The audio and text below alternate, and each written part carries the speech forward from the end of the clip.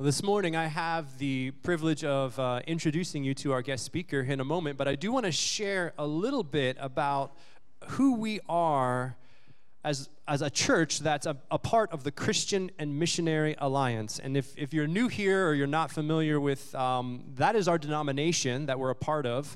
That it's called the Christian and Missionary Alliance. And this actually didn't start out as a denomination in the beginning. It was a collection of churches that were just passionate about gathering together to send missionaries out. And eventually later on it became a separate denomination.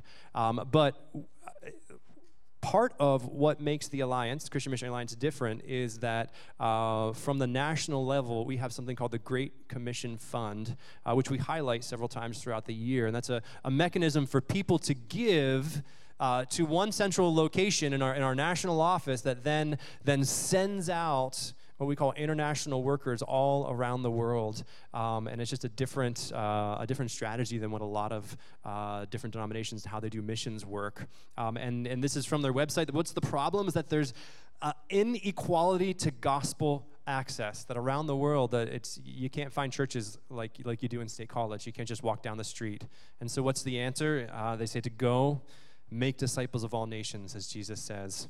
And so this is what our denomination does for over 130 years. And right now we have over 700 international workers overseas. 80% of them live in the least reach areas. And we're currently in over 65 different countries in the world. And as Mike will share later, like our heart is not to go and, be like, hey, look at us, we're doing missions overseas, but it's to start the church in other countries and then hand the leadership over.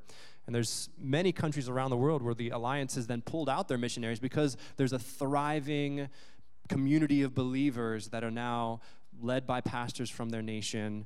They have national leadership over top of the churches that are there as well. And it's just an amazing thing to see the Alliance missions at work. And there's several different things that the Alliance does that they are, we are part of, if it's a place where you can't just go out and be a missionary. So like some Muslim countries that they have a branch that's called Marketplace Ministries, where they set up businesses and share the gospel through their business relationships and that way, where they have to work more under the ground. If you remember when we had here, he's like, we couldn't put that online because of the type of work that I shouldn't have even said his name.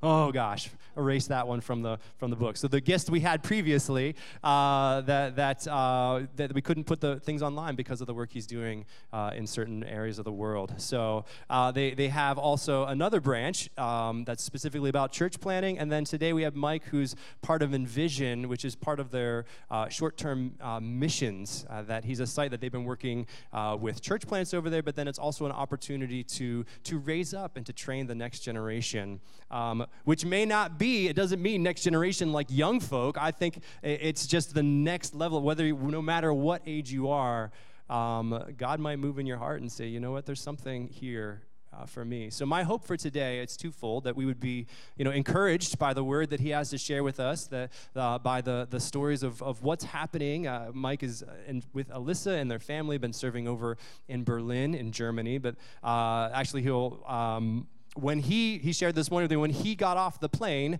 he was greeted by Don and Sarah Jones, who are part of our congregation now, that they were serving over there for years. So it's a continuation of the ministry that they were a part of in Germany as well. So some ties to, if you say, well, why is he here? Well, there's close ties to our church family, and now I'm so excited that he could be here. His first time visiting with us. But again, he's part of Envision, and so part of that is to be encouraged by what he has to say, but part of it is to stir up in us, is God maybe calling someone here to take a step of faith to go and to be a part of missions, whether it's a short-term trip, a 10-day trip.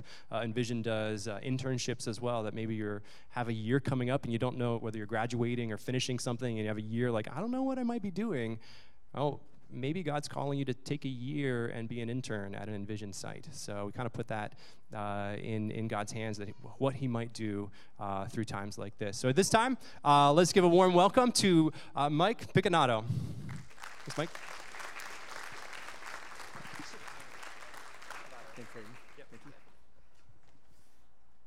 Oh, thanks, Aiden, so much for the introduction. That does a lot of the advertising work for me in advance, and now I don't have to even think about that. So, and thank you to those of you, and especially you as a church, as you give to the Great Commission Fund. Our family couldn't be in Germany without the work that you guys are doing, without the finances that you give, without the prayers that you have lifted up on our behalf. And so we're just really, really grateful for you as a church family.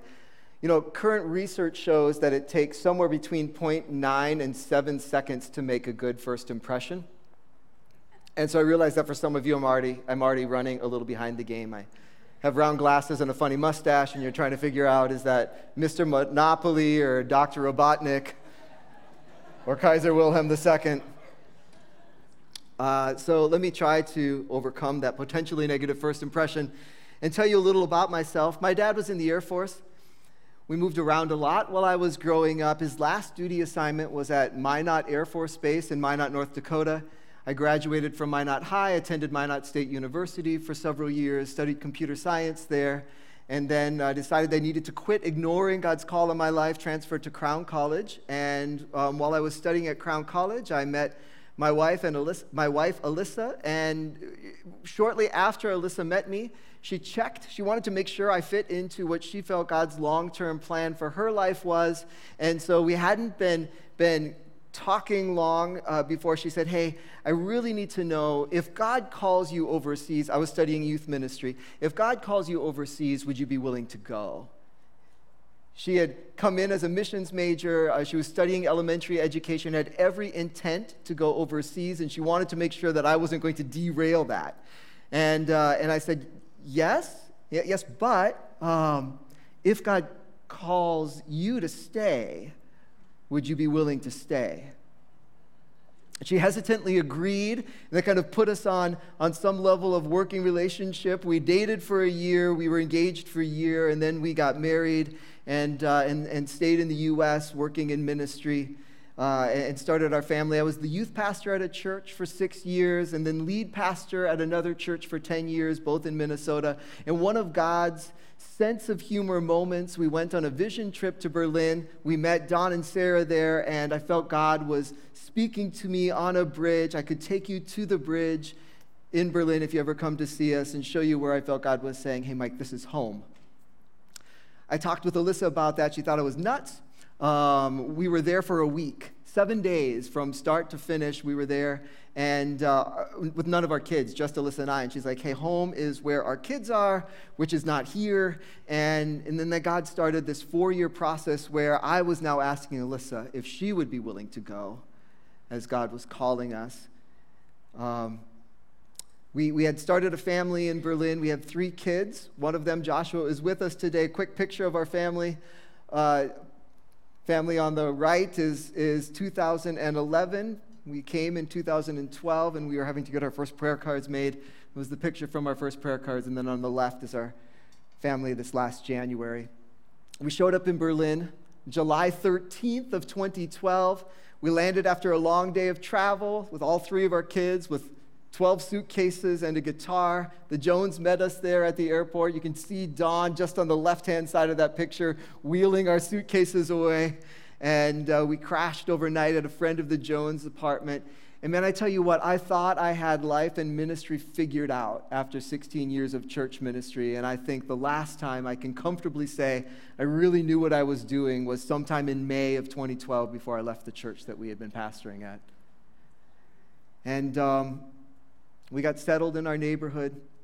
In an apartment that Sarah found for us, we went to language school. We learned German for 2 years. We helped the church plant that we were a part of. And then as we finished language school, the church that we had been working with asked us to help them get a ministry center up and running. So with the help of the Alliance, thank you to your Great Commission giving, we were able to rent some space across from where the church met on Sunday mornings. We started to get this space set up for children's ministries and for some other ministries of the church. And the biggest challenge we ended up facing was not getting the space set up. The biggest challenge was the church was in the middle of town. The people of the church lived a bit further away, and they often had so much happening in their daily life that they didn't really have the capacity to get involved in the ministries at this ministry center, and so it was sitting there empty most of the time. So we thought, well, we don't want our space to just sit empty. We started walking around the community and noticed that there were more than 30 art galleries within walking distance of our space. The church had been doing some work with art in the past, and we decided, well, hey, let's start exhibiting art, which sounds easy, but it's really not. It wasn't easy to hang art on the walls during the week and then turn the space over for children's ministries. Artists get a little nervous when they think about kids with snacks around the artwork that they've invested their life in. And exhibiting art also is just so much more than just hanging pictures on the wall. We were way over our heads. We really needed help, and luckily we got it in the shape of a German artist who was really skeptical towards faith. She had no problem sharing her mind, which just kind of reinforces that she's German, and she was willing to help us do our gallery work well. And so over the next 2.5 years, we worked together. We held 17 exhibits. We exhibited more than 24 artists from 20 different countries. We were Gallery of the Month twice for one Berlin art magazine. We built this great artistic community while we were also involved in a church plant that the Alliance had been partnered with for almost 10 years. Everything was looking amazing, and then shortly before we came home on our home assignment in 2017, everything fell apart. We were preparing to leave, and the church, we thought, that was ready to lead itself without overseas workers, which, as Aidan said, is the way the Alliance loves to do ministry. We love to help raise up and train up leaders and turn things over to them. And the church had a German pastor, had German-speaking elders. We were slowly stepping out of ministries. They were leading their own Sunday school programs, but then they lost the lease on the space that they were renting downtown. And change always creates stress and tension. It did in this situation as well. And then they knew that we were leaving, and they were going to be losing some of the help of Alliance International Workers. There was some vision conflict between the pastor and some of the other congregation, and the church plant began to fail. It blew up one December. Alyssa and I were out of town. We came back and pretty much found out that a lot of the people in the church had decided they weren't going to come back anymore. The church had been paying 25% of our rental costs, and then the gallery shut down as well. And most of the people in the church landed well, praise God, in new congregations. We felt like we had, at that moment, like the opposite of the Midas touch. Instead of everything we were touching turning to gold, everything we had been involved in had turned to dust. Came back really discouraged for our first home assignment.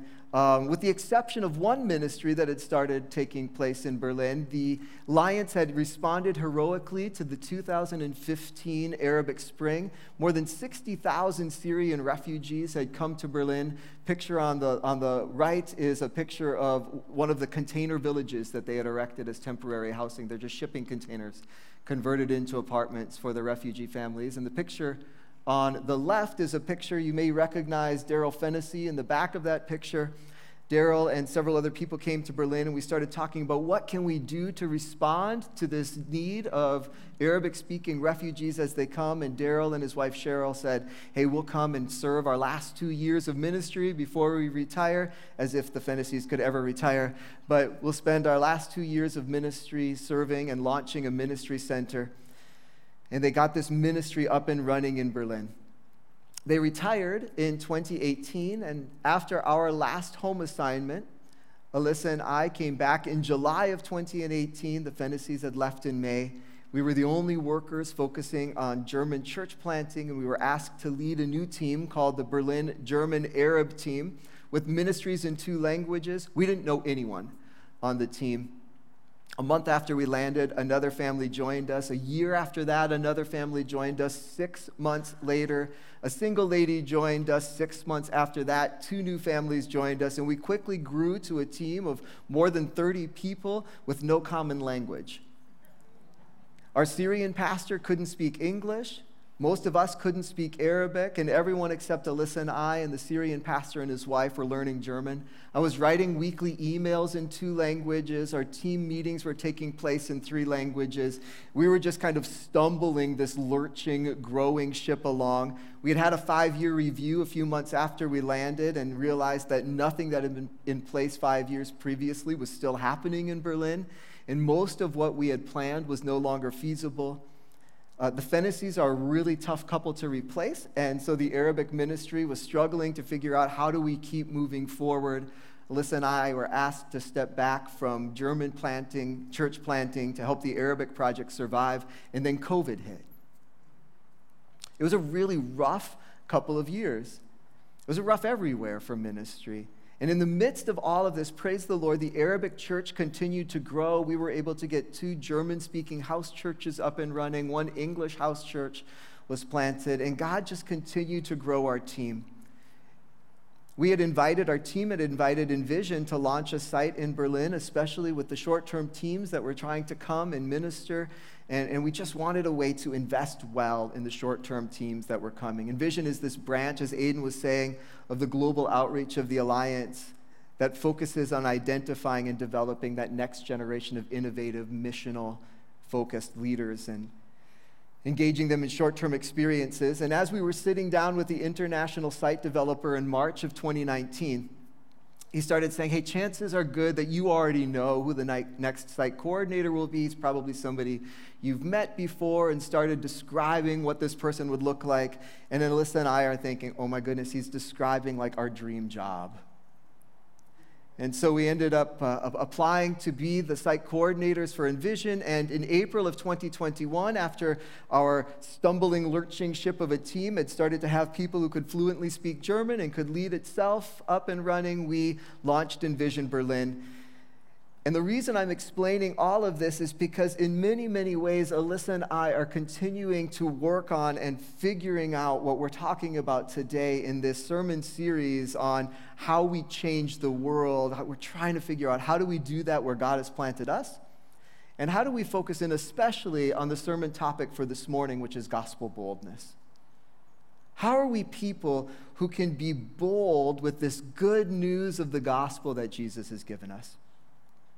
I'm going to read the text in a minute, but I want to make sure that I kind of set the context for the passage of Scripture today, because you guys have been working your way through the book of Acts, talking about God's invitation for us to join him in his plan to change the world. And you've read about the ascension, you've read about Pentecost, you've read 2 weeks ago about how a lame man who just wanted money, wanted these alms, received the healing touch of Jesus in a way that he really wasn't expecting, and how God used Peter and John to bring healing to the lame man. Now, in the context of Scripture, what happens right after that is the crowds gather to see what has happened, and Peter and John started preaching a sermon. Peter talks about Jesus in the temple court, and this really did not thrill the temple leadership. The same temple leadership that had arrested, tried, and crucified Jesus is now hearing that somebody's proclaiming Jesus' name and him as resurrected in the temple courts, so they arrest Peter and John as well. And even as Peter and John are being hauled off to prison, there are 5,000 people who just heard this message that they had preached who end up following Jesus. It's just this sign again of what Ash and Heather had talked about last week about this growing favor that the church was finding in the city of Jerusalem. And Peter and John stood trial. If you have some time later, read the account of this court case in Acts chapter 4. It's one of the most astonishing court cases you'll read in Scripture. There's these 2 fishermen who are standing in front of the educated elite in the city. And as they defend themselves and defend the gospel message that they're proclaiming, Acts 4:13 says that when they observed the boldness of Peter and John and realized that they were uneducated and untrained men, they were amazed and knew that they had been with Jesus. Because of the miracle of this lame man now walking, the temple leadership didn't feel that they could say or do anything to Peter and John, so they just threatened them, and they said, don't ever preach about Jesus again. And Peter and John said, whether it's right in the sight of God for us to listen to you rather than to God, you decide. For we're unable to stop speaking about what we've seen and what we've heard. It's incredibly bold. The leadership threatened them some more, released them, and then we pick up the reading in Acts chapter 4, verse 23, and this is what we read. After they were released, they went to their own people and reported everything the chief priests and elders had said to them. When they heard this, they all raised their voices to God and said, Master, you are the one who made the heaven, the earth, and the sea, and everything in them. You said, through the Holy Spirit, by the mouth of our father David, your servant, why did the Gentiles rage and the peoples plot futile things? The kings of the earth took their stand, and the rulers assembled together against the Lord and against his Messiah. For in fact, in this city, both Herod and Pontius Pilate, with the Gentiles and the people of Israel, assembled together against your holy servant Jesus, whom you anointed to do whatever your hand and your plan had predestined to take place. And now, Lord, consider their threats and grant that your slaves may speak your message with complete boldness, while you stretch out your hand for healing, signs, and wonders to be performed through the name of your holy servant Jesus. When they had prayed, the place where they were assembled was shaken, and they were filled with the Holy Spirit and began to speak God's message with boldness. I want to point out a couple of observations from the text. First, boldness in mission starts with prayer. 2 weeks ago, Pastor Aaron talked about how the miracle started with Peter and John on their way to a prayer meeting. And if you were to start in Acts chapter 1 and go all the way through the book of Acts and just mark all of the times that the church stopped and assembled for prayer, you would find these direct connections between the movement of God and his people in prayer. It happens over and over in the book of Acts, and now, again, as God's people are gathering, they're gathering together in prayer. And it's foolish for us to ever think about boldness in mission without first thinking about seeking the face of God in prayer. The second observation is a good missiology starts with recognition of God's identity. As soon as the apostles were released, they went back to their own people, reported everything that had happened, and then they prayed. And in the opening lines of their prayer, they identify God in several ways. First, they call him Master. And the author Luke uses this word only twice in his writings. Once when old Simeon was coming into the temple and saw baby Jesus there, and he cries out to God and says, Master, your servant's eyes have seen this baby, and now, shortened version, now I can die in peace. The apostles use this word master again, and it communicates the complete recognition of the sovereignty of God. Remember what had just happened. They had just been arrested, they had just been seized and imprisoned, they had been taken before the same court that crucified Jesus. Can you imagine? You're being tried by the same people that had just crucified Jesus. They confronted this court. Talk about boldness. They say, hey, you are the people that wrongfully killed Jesus. They're threatened by this court. They're told that they can't speak anymore. Peter and John say, hey, we're going to preach anyway, and then the court releases them based on this miracle that had been performed through the power of God. And when all of that works together, there's not a lot else that you can do except step back and say, wow, God, you are sovereign and you're working in ways we can't imagine. And they sat there and recognized the sovereignty of God, even in their own arresting and standing trial. Then they also recognize God as creator. And I find that so incredibly interesting, that a part of their boldness in ministry came from their understanding of God as the maker of all things. I've been reading books by the artist and philosopher Makoto Fujimura. He wrote a book called Culture Care that we are reading in our book club as Envision Berlin, and he also wrote a book called Art and Faith. And in his book, Art and Faith, he talks about a theology of making. I'm not going to go too deeply into it, but I think that what Fujimura is wrestling with here is really impactful when it comes to us being bold in our sharing of the gospel. Because often when we talk about the work that God has been doing since creation, we talk about it in 4 categories. We talk about creation, fall, redemption, and restoration. In a really quick summary, this approach sees God as the creator of all, just as the apostles did in the prayer that we just read. And I want to be sure to emphasize something when we talk about this idea of creation. Creating is not just something that God does. He is not just the God who creates. In the same way that God is not just love, in the same way that God does not just love, he is love. God does not just create, he is the creator. that creating is an aspect of the very character and nature of God. It's important. I'll get to that in a second. The next part of that is this idea of fall, creation fall. And when mankind sinned, it's often referred to in theological circles as this fall of man. And this fall of man didn't just impact man, it impacted all of creation. Mankind lost his innocence. Mankind gained the capacity to sin, and it broke our natural relationship with God, and it impacted the innocence in our relationship with fellow mankind. And the solution for this problem of sin is redemption. The solution is Jesus. And through Jesus' redemptive work on the cross, we receive forgiveness, and our relationship with God is reconciled. And it truly enables us, perhaps for the first times in our lives, really for the first time in our lives, to follow what Jesus said were the two greatest commandments. Only through redemption can we truly love the Lord our God with all of our hearts, souls, minds, and strength. And only as redeemed beings can we look at our neighbors as people around us and say, wow, I have the capacity now to love them as I love myself. And this is part of what is meant by the word restoration.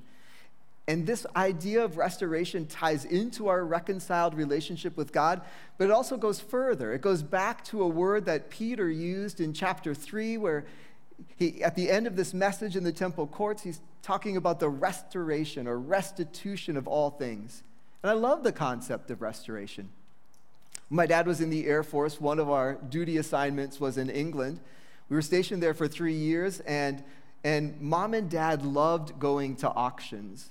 And when mom and dad would go to auctions, they always had their eye out for slightly beat up antique furniture that they could buy really, really cheaply.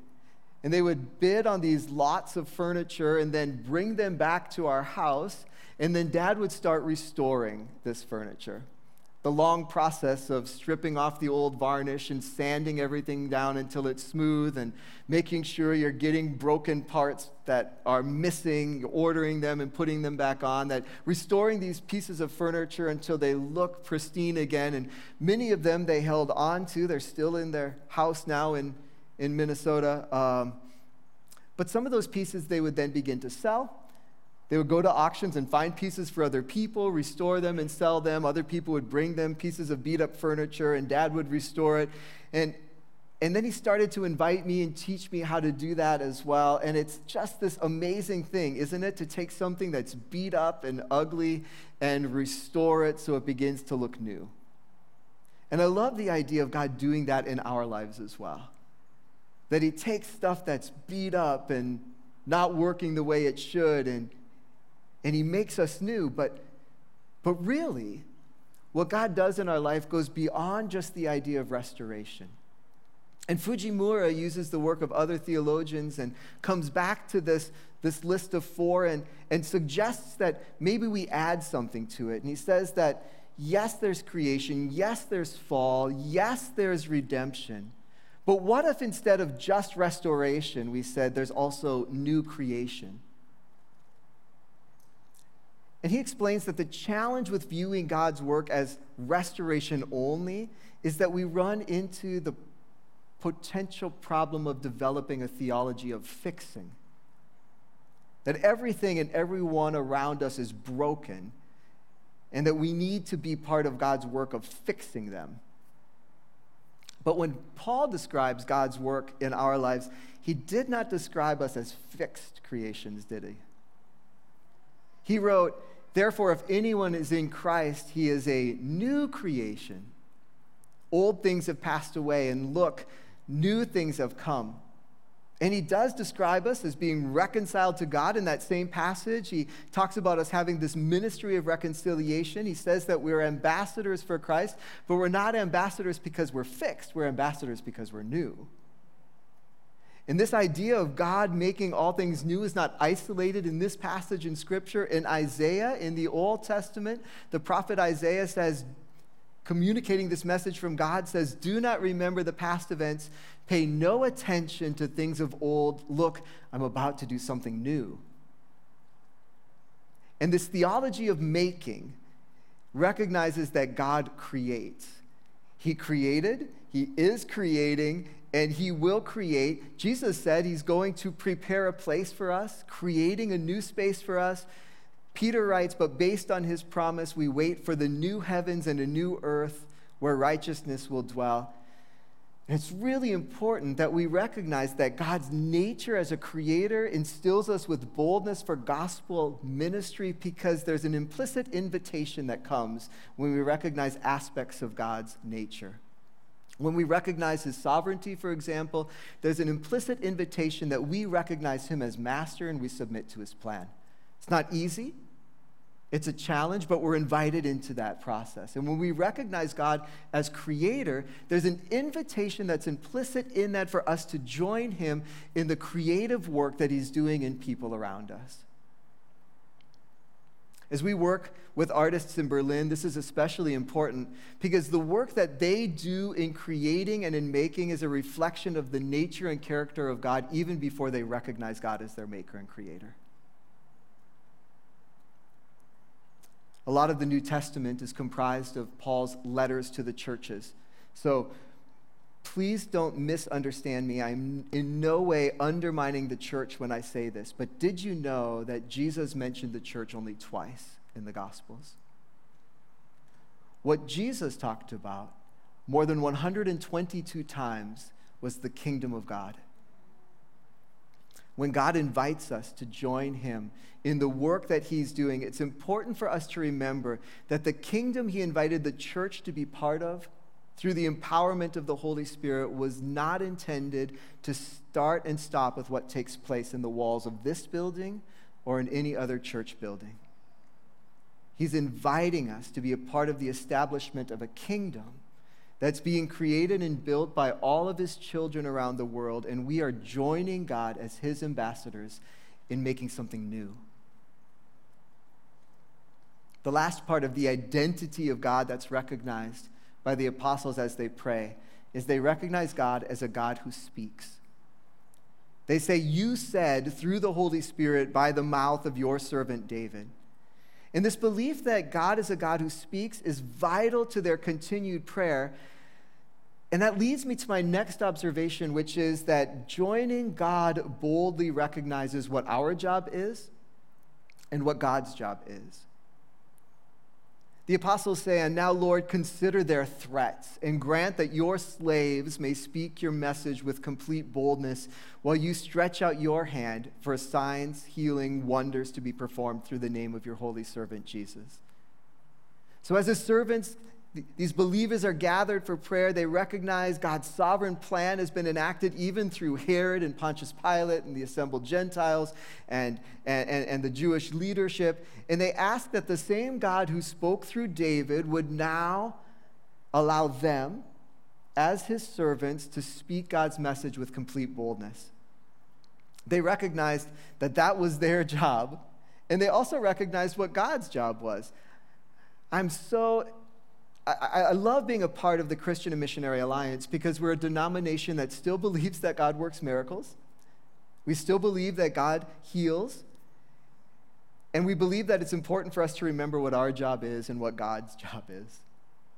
The apostles weren't seeking miracles. They didn't ask God, okay, God, please give us the ability to go and perform miracles. What did they pray? They said, God, give us boldness to speak the message, and then you stretch out your hand for healing, signs, and wonders to be performed through the name of Jesus.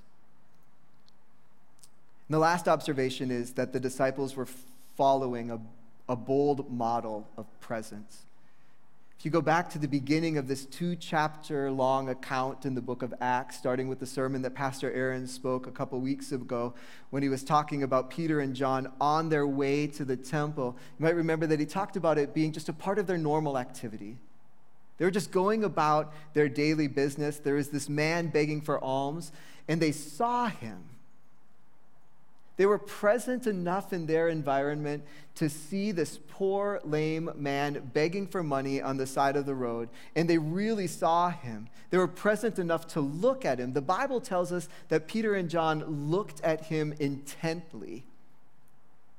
Where do you think they learned this ministry of presence from?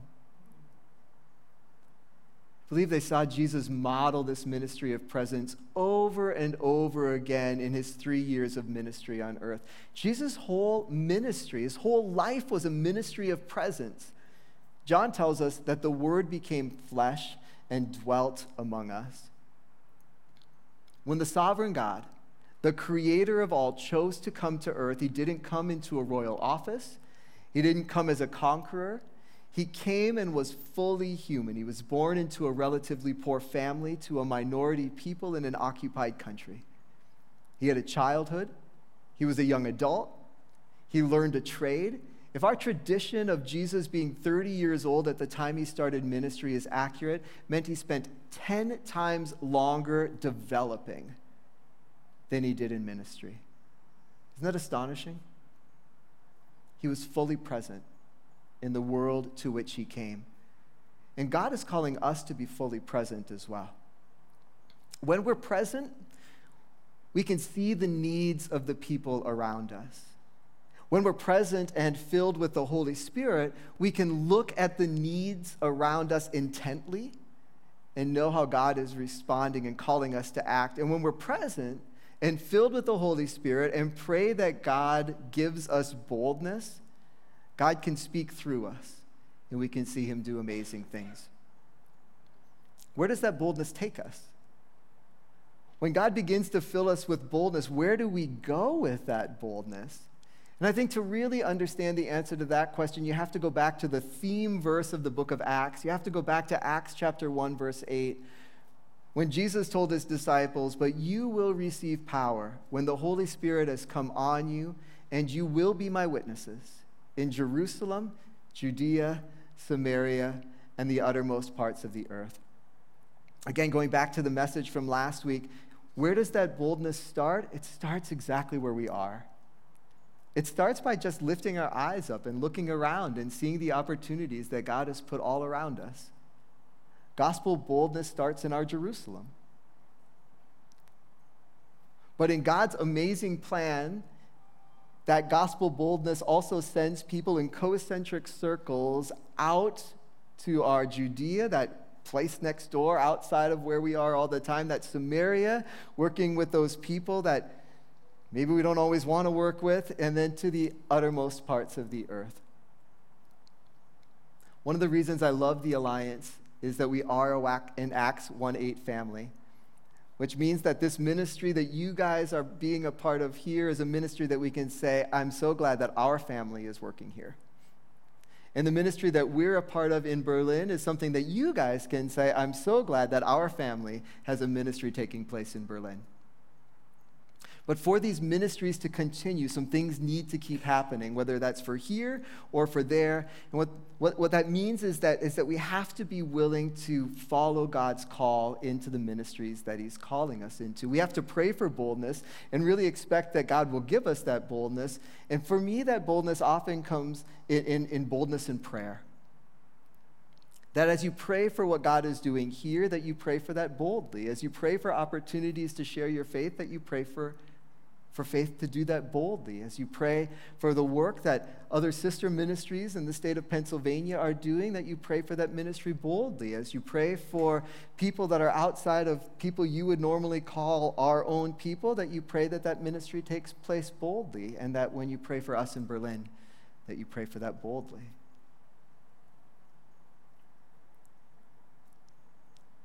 It also means, though, that as you're giving for the ministry of this church and the ministry of the Great Commission Fund boldly, anticipating that God is going to use the resources that we put at his disposal to do things greater than we can ask or imagine.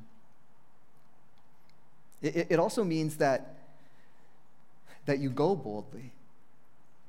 That in the way you use your time in a given week, that you begin to allocate pieces of time boldly to talk with your neighbors, that you begin to allocate chunks of time boldly to be involved with the ministry of the church, that you begin to pray and ask God boldly, what does it mean, God, if you want me to go overseas? What does it mean if you are sending me? And that's maybe the next thing that we as a church need to do boldly, and that is being willing to send boldly. Because it seems to me, in my experience with churches over the years, that God often sends the people that we want to hold on to the most. That the people that we'd love to have involved in our life, involved in our ministries, as close to us as possible, that God often is tapping them on the shoulders and saying, I want you to go. And for them to be able to go boldly, we as churches need to be able to send them boldly. And so in a minute, I'm going to pray and ask that God fills us with gospel boldness. And invite the choir and the worship team to come up. There's also a QR code. If you would like to pray for us, if you'd like to learn more about our ministry, you can scan that in and fill out the little Google form that will give us your email address. There's also, for those of you who are a little more analog like my wife and you want nothing to do with QR codes and online forms, there's a pen and paper in the back, and you can sign up for our prayer list there. Let me pray. God, you are our master, and we're your servants. And recognizing you as master puts us in a pretty humble position. And Lord, we want to take that position and recognize that you are God, Lord, and sovereign of all. We also want to come to you as creator. That the God who created everything around us, the God who created us, still in the activity of creating as you knit each person together in their mother's womb. And you're the God who is creating. And Lord, if there's a way that we can join you in your creative works, Father, we want to be used by you, and you're the God who speaks. When we read the Bible, we recognize how you spoke through your servants. And Lord, because you're the master and creator, you know what's going on in the people around us, and you're speaking today. And Lord, we want to ask that you give us boldness to speak the words that you give us, that we can be present in the relationships that we're placed in, that we can enter into conversations with them, that we can boldly speak about you. And Father, we pray that your ministry continues, not just here, but also in our Judea, Samarias, and to the uttermost parts of the earth. Father, do your work, the work that only you can do, and allow us to be a part of it. In Jesus' name, amen. Thanks, Mike. Check. There we go. I want to take this opportunity before we close out with one more song to ask Mike if there's one thing, when we're talking about praying and the importance of that, is there something that we as a church family can be praying for you? Yeah, one of the bases of our ministry in Berlin is building relationships with people and entering into relationships with them. Berlin it's been called by even German journalists the capital city of loneliness, and COVID really didn't help that. People are even more isolated and alone. And as we try to have events at our ministry space that we've started with Envision Berlin, or invite friends to dinner, or begin to build relationships with people in our community, kind of breaking down that loneliness wall. And that relationship wall is a long process. And so one of the things you can pray is I think a lot of us are microwave type of people. We want the ministries to happen in microwave speed, and God is sometimes more of a crock-pot God. And so things cook a lot slower, and that God would give us patience as those relationships develop. But it also wouldn't hurt if there was maybe a little pressure cooking taking place. And even inside that, maybe an Instapot God would be a good place to meet him in the middle. If he can help us do some Instapot relationships in Berlin, that would be great. Awesome. Well, let's pray for that. All right. And if you want to just stretch out a hand of blessing and join us here in that way, we encourage you to do that. So, Jesus, we come before you just recognizing your sovereignty over all things. God, the way that you connect us through your Spirit, that as Mike was saying, that this is family, for even it's the first time we met, just in Christ, that there is just a brotherhood, or just a siblingship among those who call you Lord and Savior. And so, God, our hearts just go out to Mike and to Alyssa and to their family and to the team that's with them in Germany, God, that your Spirit would continue to just bring refreshment to them. That your Spirit would continually, just that they would continually be filled by your Spirit for the work that you have called them to do there. God, our hearts join with His as you know, we've experienced here in the States, just that sense of loneliness and that sense of, you know, disconnection. And God, I can't imagine, you know, when they're calling the city the loneliest, you know, the epidemic of loneliness, or just the pain and the suffering. But Jesus, just as you were said, you, like I mentioned earlier, called to bind up the brokenhearted, that you would do that in and through the ministry of Mike and his family and their team. God, that your Spirit would go out before them, and that there would be just people of peace that they would connect with, that there would be this, you know, that when you meet someone, there's that instant connection of, oh, I like you, or oh, that instant connection would be there in some folks that as they're making and building new relationships. And God, I pray that as they encounter Germans and over there, that or Syrian refugees or whoever comes their way, that there would be something different about them and about their team that would draw people just deeper into relationship. And Jesus, we know that's you, your Spirit, that you're drawing all people to yourself as we lift up Jesus. We lift up the name of Jesus. So that as they do that over there, as they lift up the name of Jesus, as they worship you, that then people would be drawn in, and that there would be a sense of just a deepening of relationships that can only be explained because of you. So God, I pray just an encouragement, a blessing over them and over their ministry, over the work of their hands. We pray this in the powerful name of Jesus. Amen. Amen. Thank you so much, Mike. If you guys can just thank him for coming and just praising God for the work